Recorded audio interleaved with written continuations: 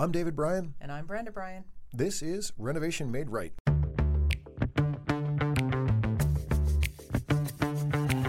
If you're considering a remodeling project now or sometime in the future, Renovation Made Right is your single source to help guide you through getting the project you want and an experience that you'll enjoy. Renovation Made Right tackles topics that range from how to select the right project and contractor, to tips on surviving the remodeling process, to best practices for kitchen and bath design. We have over 30 years of experience in the industry and are owners of the well-established design-build remodeling company Black Dog Builders in Salem and Nashua, New Hampshire. We're sitting down with industry professionals to tap into their experiences and insights so we can equip you with the tools you need to make your own project a success. Welcome back to another episode of Renovation Made Right. We have too much fun here. I am David Bryan. We can't even get through the intro without No, laughing. the intro, I was just screwing up the intro, which is why everyone's laughing at me. But hi, I'm David Bryan. I am Brenda Bryan. And we are glad to have you with us. That's not why everybody's laughing at you. There's a lot of reasons, I know. There's so many. And before we jump into today's topics, we've got some Q&A. We're going to do some Q&A today. But before we do that, I just want to thank everyone. Our listenership is growing. Yes. Which is excellent. And we've been getting some reviews, been getting some questions.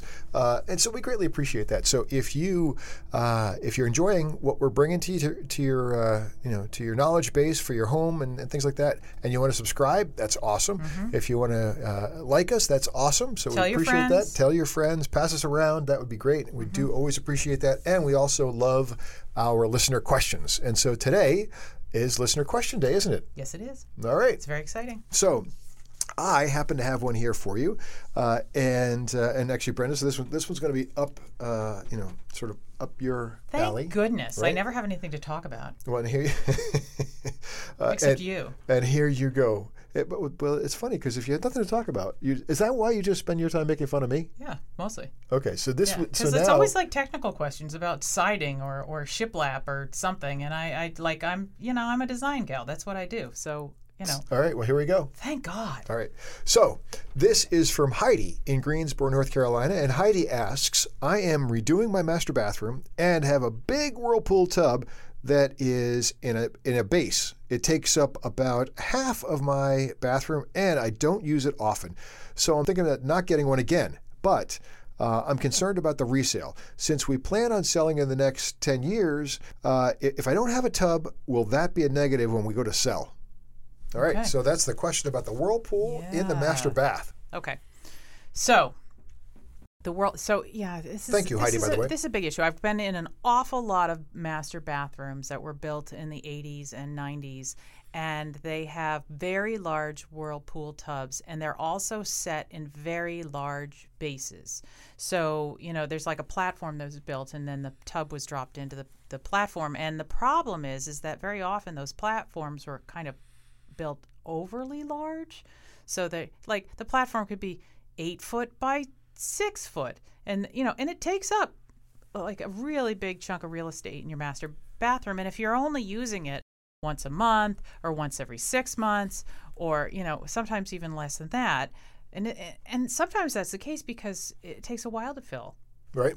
Those really oversized Whirlpool tubs, they take 20 minutes to fill. They take a while to fill, and before the days of on-demand hot water heaters, they would drain all their hot water in your house. Right? Exactly. And if you didn't have an inline water heater installed in them, which was a kind of a later addition, it would cool down. So you'd be in the tub for 10 minutes, and all of a sudden the water would get cold. Or if it was going through the Whirlpool pipes, the water would get cold just being in contact with air. And so the water didn't stay hot. And so you didn't really feel like, a good soak, like where you're in the tub for 45 minutes and it feels wonderful. You'd be in there for 5 or 10 and be like, I got to keep adding more hot water to it, and it's a pain. So, I talked to an awful lot of people who are just like, get it out. I don't want it anymore. I want this thing gone. I want an oversized shower. But then that question becomes, is this going to hurt me on the backside, right? Because then I'm going from a full bath to a 3/4 bath, and does that make a difference in terms of the sale? And are people looking for these big tubs? And it's a really good question. Less people are looking for the big tubs than they used to. True. Another development within the last 10 years has been what's called slipper tubs or freestanding tubs, which was like, if you look at 100 years ago, they had these clawfoot tubs. Those were slipper tubs or freestanding tubs. They take up a lot less square footage than when you set a whirlpool in a base. So in terms of how you can fit it in your space, it might take half the space that your existing one does, because it just doesn't require this huge platform to be built around it. So that is a possibility. Yeah, and that's actually become a much more popular solution. I mean, it's prettier. I actually can't think of the last time we actually built a big deck and dropped the tub in it. Yeah, I can think of one, and it was about 10 years ago, and about the next year, like, slipper tubs became all the rage again, Right. and I was like, I shouldn't have done that to those people. Right. So I kind of felt bad. So that might be a way to go. Actually, it might even be more like 15 years ago. I'm really old. So that might be one way for you to get the tub still in your bathroom and not use up all the square footage, and be able to give that square footage to a larger shower or more vanity space. So, but let's take the question a little bit differently too, because I think, to your point, you said, there are those people who still actually want a soaking tub. Yeah. Right. And so going with the slipper tub makes a lot of sense. But alternatively, if you don't want the soaking tub, and maybe what you'd rather have is a private room for your toilet, a water closet for your toilet, right? Yep. You can allocate the square footage differently. But the big thing is, does the home By the way, that's a marriage saver. Yeah, that's right. A separate water closet. It really is. It's a beautiful thing. Yeah. But the other question is, outside of the master bathroom, does the house have at least one tub somewhere else? Right. Right. That's the one thing we didn't talk about, which is if the main bath at the top of the stairs or wherever it might be has a tub, you're actually not, I don't think you're hurting your resale value. If you have a beautiful master bath, right, with or without a tub, the problem is you can't get into this guessing game and try to anticipate what your buyer really wants, right? You may find a couple that walks into your home, falls in love with it, and they could care less whether there was a soaking tub, and the next couple that walks in 10 minutes later, maybe the soaking tub's everything, right? But a beautiful master bath has a very strong appeal, regardless of the fixture configuration. But we would always, and we've in previous shows we've said this, we would never advocate for somebody to be totally tubless in their house. Right. No, absolutely. If only for just, somebody coming in and having small children, you need someplace to bathe small children. Exactly. So That's that goes without saying. Now, one other way you can skin that cat, as it were, is the way we do it at home, which is that we have a bathroom with a master tub, which I never use, and for the same reasons that nobody else uses. When the kids were little, we used it. Yeah, they loved it. It was like a swimming pool for them. But so I don't use it anymore. And partly the thing is, it just takes so dang long to fill up, and and I don't feel like waiting. So we have a hot tub outside that we use all winter, and that is lovely because it's always the right temperature. You do have to add chemicals occasionally, like a pool, but you don't have to wait for it to fill up, and your toes get warm when you get into bed at night. So that's my recommendation. All right, so there is Brenda's thoughts on the master bath tub conundrum for Heidi from Greensboro, North Carolina. So thank you, Heidi. We appreciate and I will appreciate your question. David the next question, because this is something that he probably could answer a little bit better. Awesome. A member of my family is immune compromised and is at risk for COVID and everything else. Ooh. What can we do to mitigate concern when we have people working in our home? So, what kinds of things can we do to make it safer for them? Yeah, it's funny, we've been doing this for 32 years, and in 32 years prior to our pandemic, it's virtually never come up, right? This situation. Obviously now during times of COVID, so we're recording this in the March timeframe of 2021, and so it's much more top of mind. I think the answer is at the end of the day, you need to be working with companies, working with service providers that have actually internalized and take seriously the proper precautions for conducting themselves in your home, right? And I will be completely straightforward and honest with you in that in most cases the trades are physically demanding, right? And physically demanding activities and mask wearing is difficult and challenging, right? And so how do you overcome that? And is it even reasonable to, like, if there's a guy that's installing hardwood flooring, which is a physically demanding, or kicking in carpet, which is physically demanding, do you expect that tradesperson to wear a mask during the time that they're doing all the exertion, right? So here's how I view this. A couple things. One is you can isolate the space by creating a containment with plastic, typically polyethylene, and contain that space. There are manufacturers that they sell these things called zipper doors, and the zipper doors allow you to have access in and out, but seal the space up pretty well. All right. The other thing that can happen, which I think can give homeowners a strong sense of comfort, is by creating negative pressure in the space. So if we have equipment in our company that you can set up, and then it draws from the inside of the house and will exhaust the air through a duct outside a window. Basically like an exhaust fan. Yeah, and so while we have this equipment that does this, it also cleans the air in the process. It will also it's also as simple as putting a box fan in a window, right? It doesn't. This is a low tech solution, right?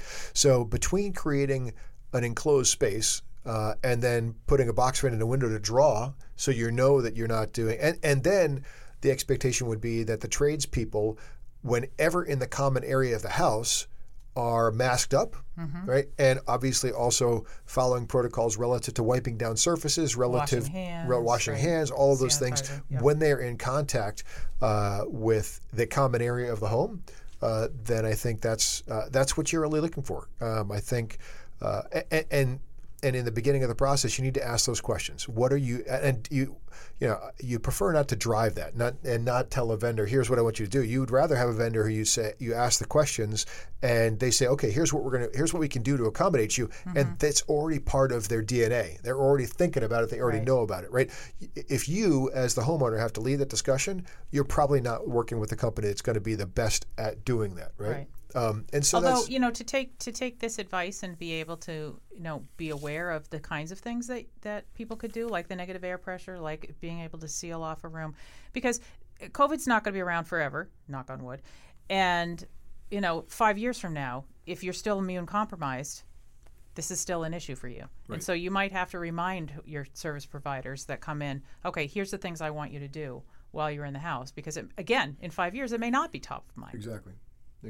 Yeah. So I think that's a lot about what it gets down to is when COVID's beyond, if you got a problem that is bigger than COVID, then making sure you're working with sensitive people about this. Right. And obviously, once we get past the COVID time frame, everyone's awareness level and concern level is going to come down. And so that, frankly, for almost any company, will mean sitting down with the crew that's going to go do that job and re-educate that crew and re-provision that crew with the right materials that they need to do the job safely. Right? Yep. Okay. Very good. So that is helpful. And now I have one for you. Are you ready? So excited. All right. Yes. So this is from Jonathan from Milwaukee, Wisconsin. Milwaukee. Jonathan says, I need to replace my double oven, but I am on a tight budget in my kitchen remodel. What would you recommend as a replacement for a double oven? Okay. So an awful lot of people got double ovens, and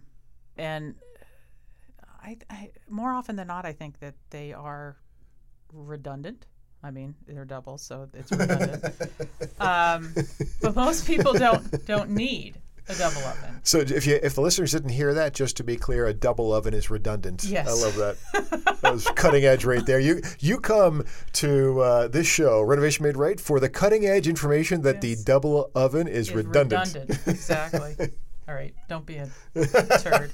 So my point is this. How many times a year are you actually using that second oven? Because what we usually find is that you're using one on a fairly regular basis, weekly, bi-weekly, but the second one gets used at Thanksgiving and at Christmas. Those are the two times that they get used. And so you're spending an awful lot of money on an appliance that gets used twice a year. So then the question is, but I need it twice a year.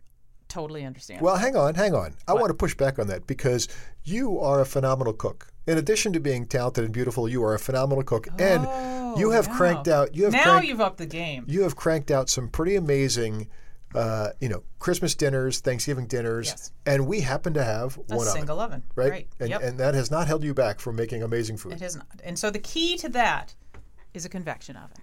That's the first thing. And actually, most ovens these days are convection ovens. And so the difference between a convection oven and a traditional oven or a radiant oven is in a radiant oven, the heat comes up from the floor of the oven, which is why when things spill in a radiant oven, the whole kitchen gets filled with smoke and you have to open up all your windows.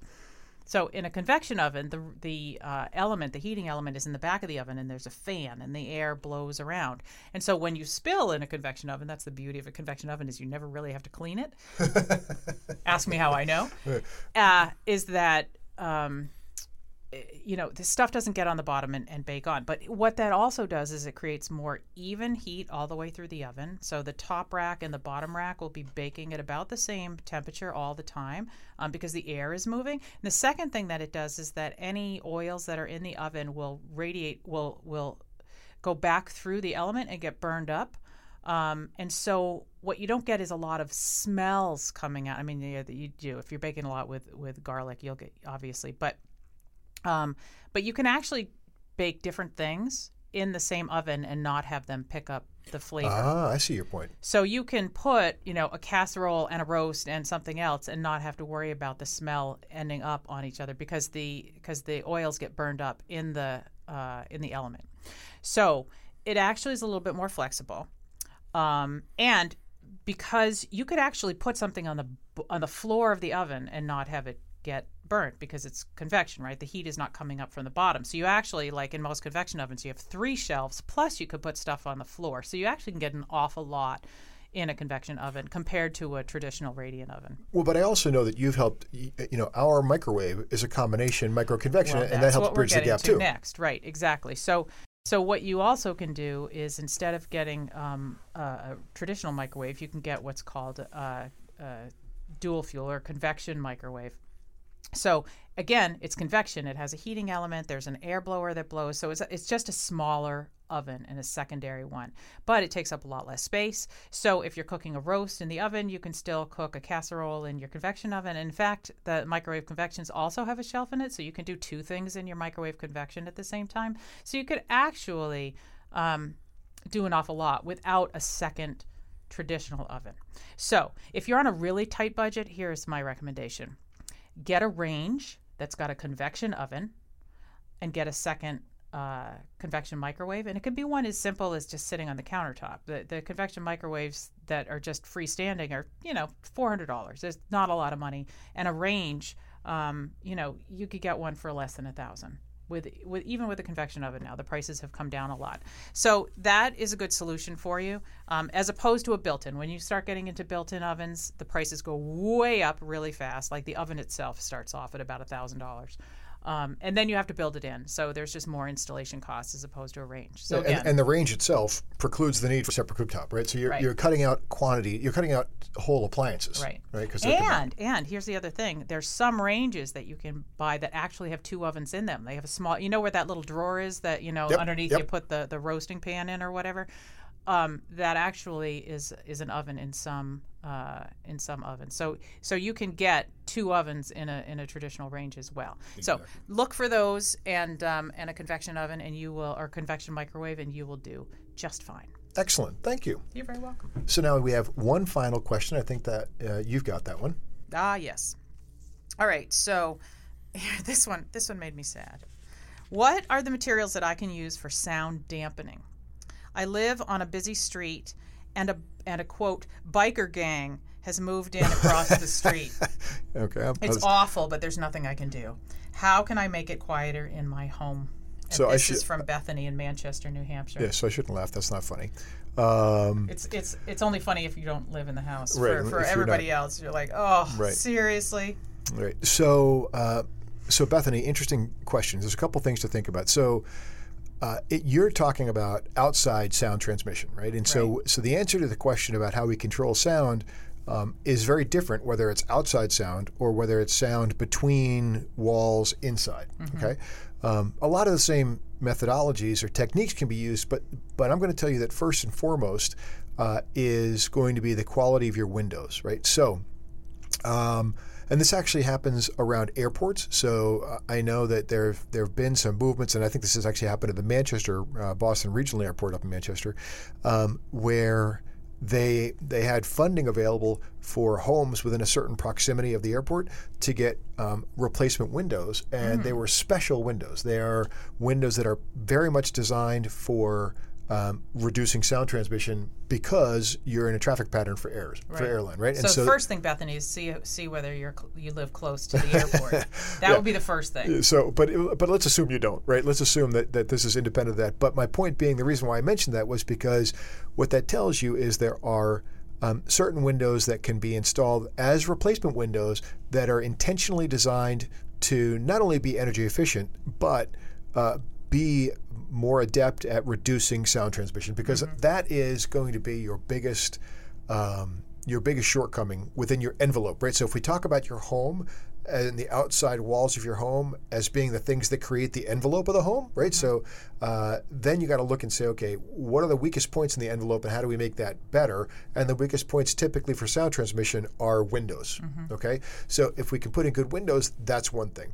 Then over and above putting in good windows, this may sound a little light in terms of its effectiveness, but it's not.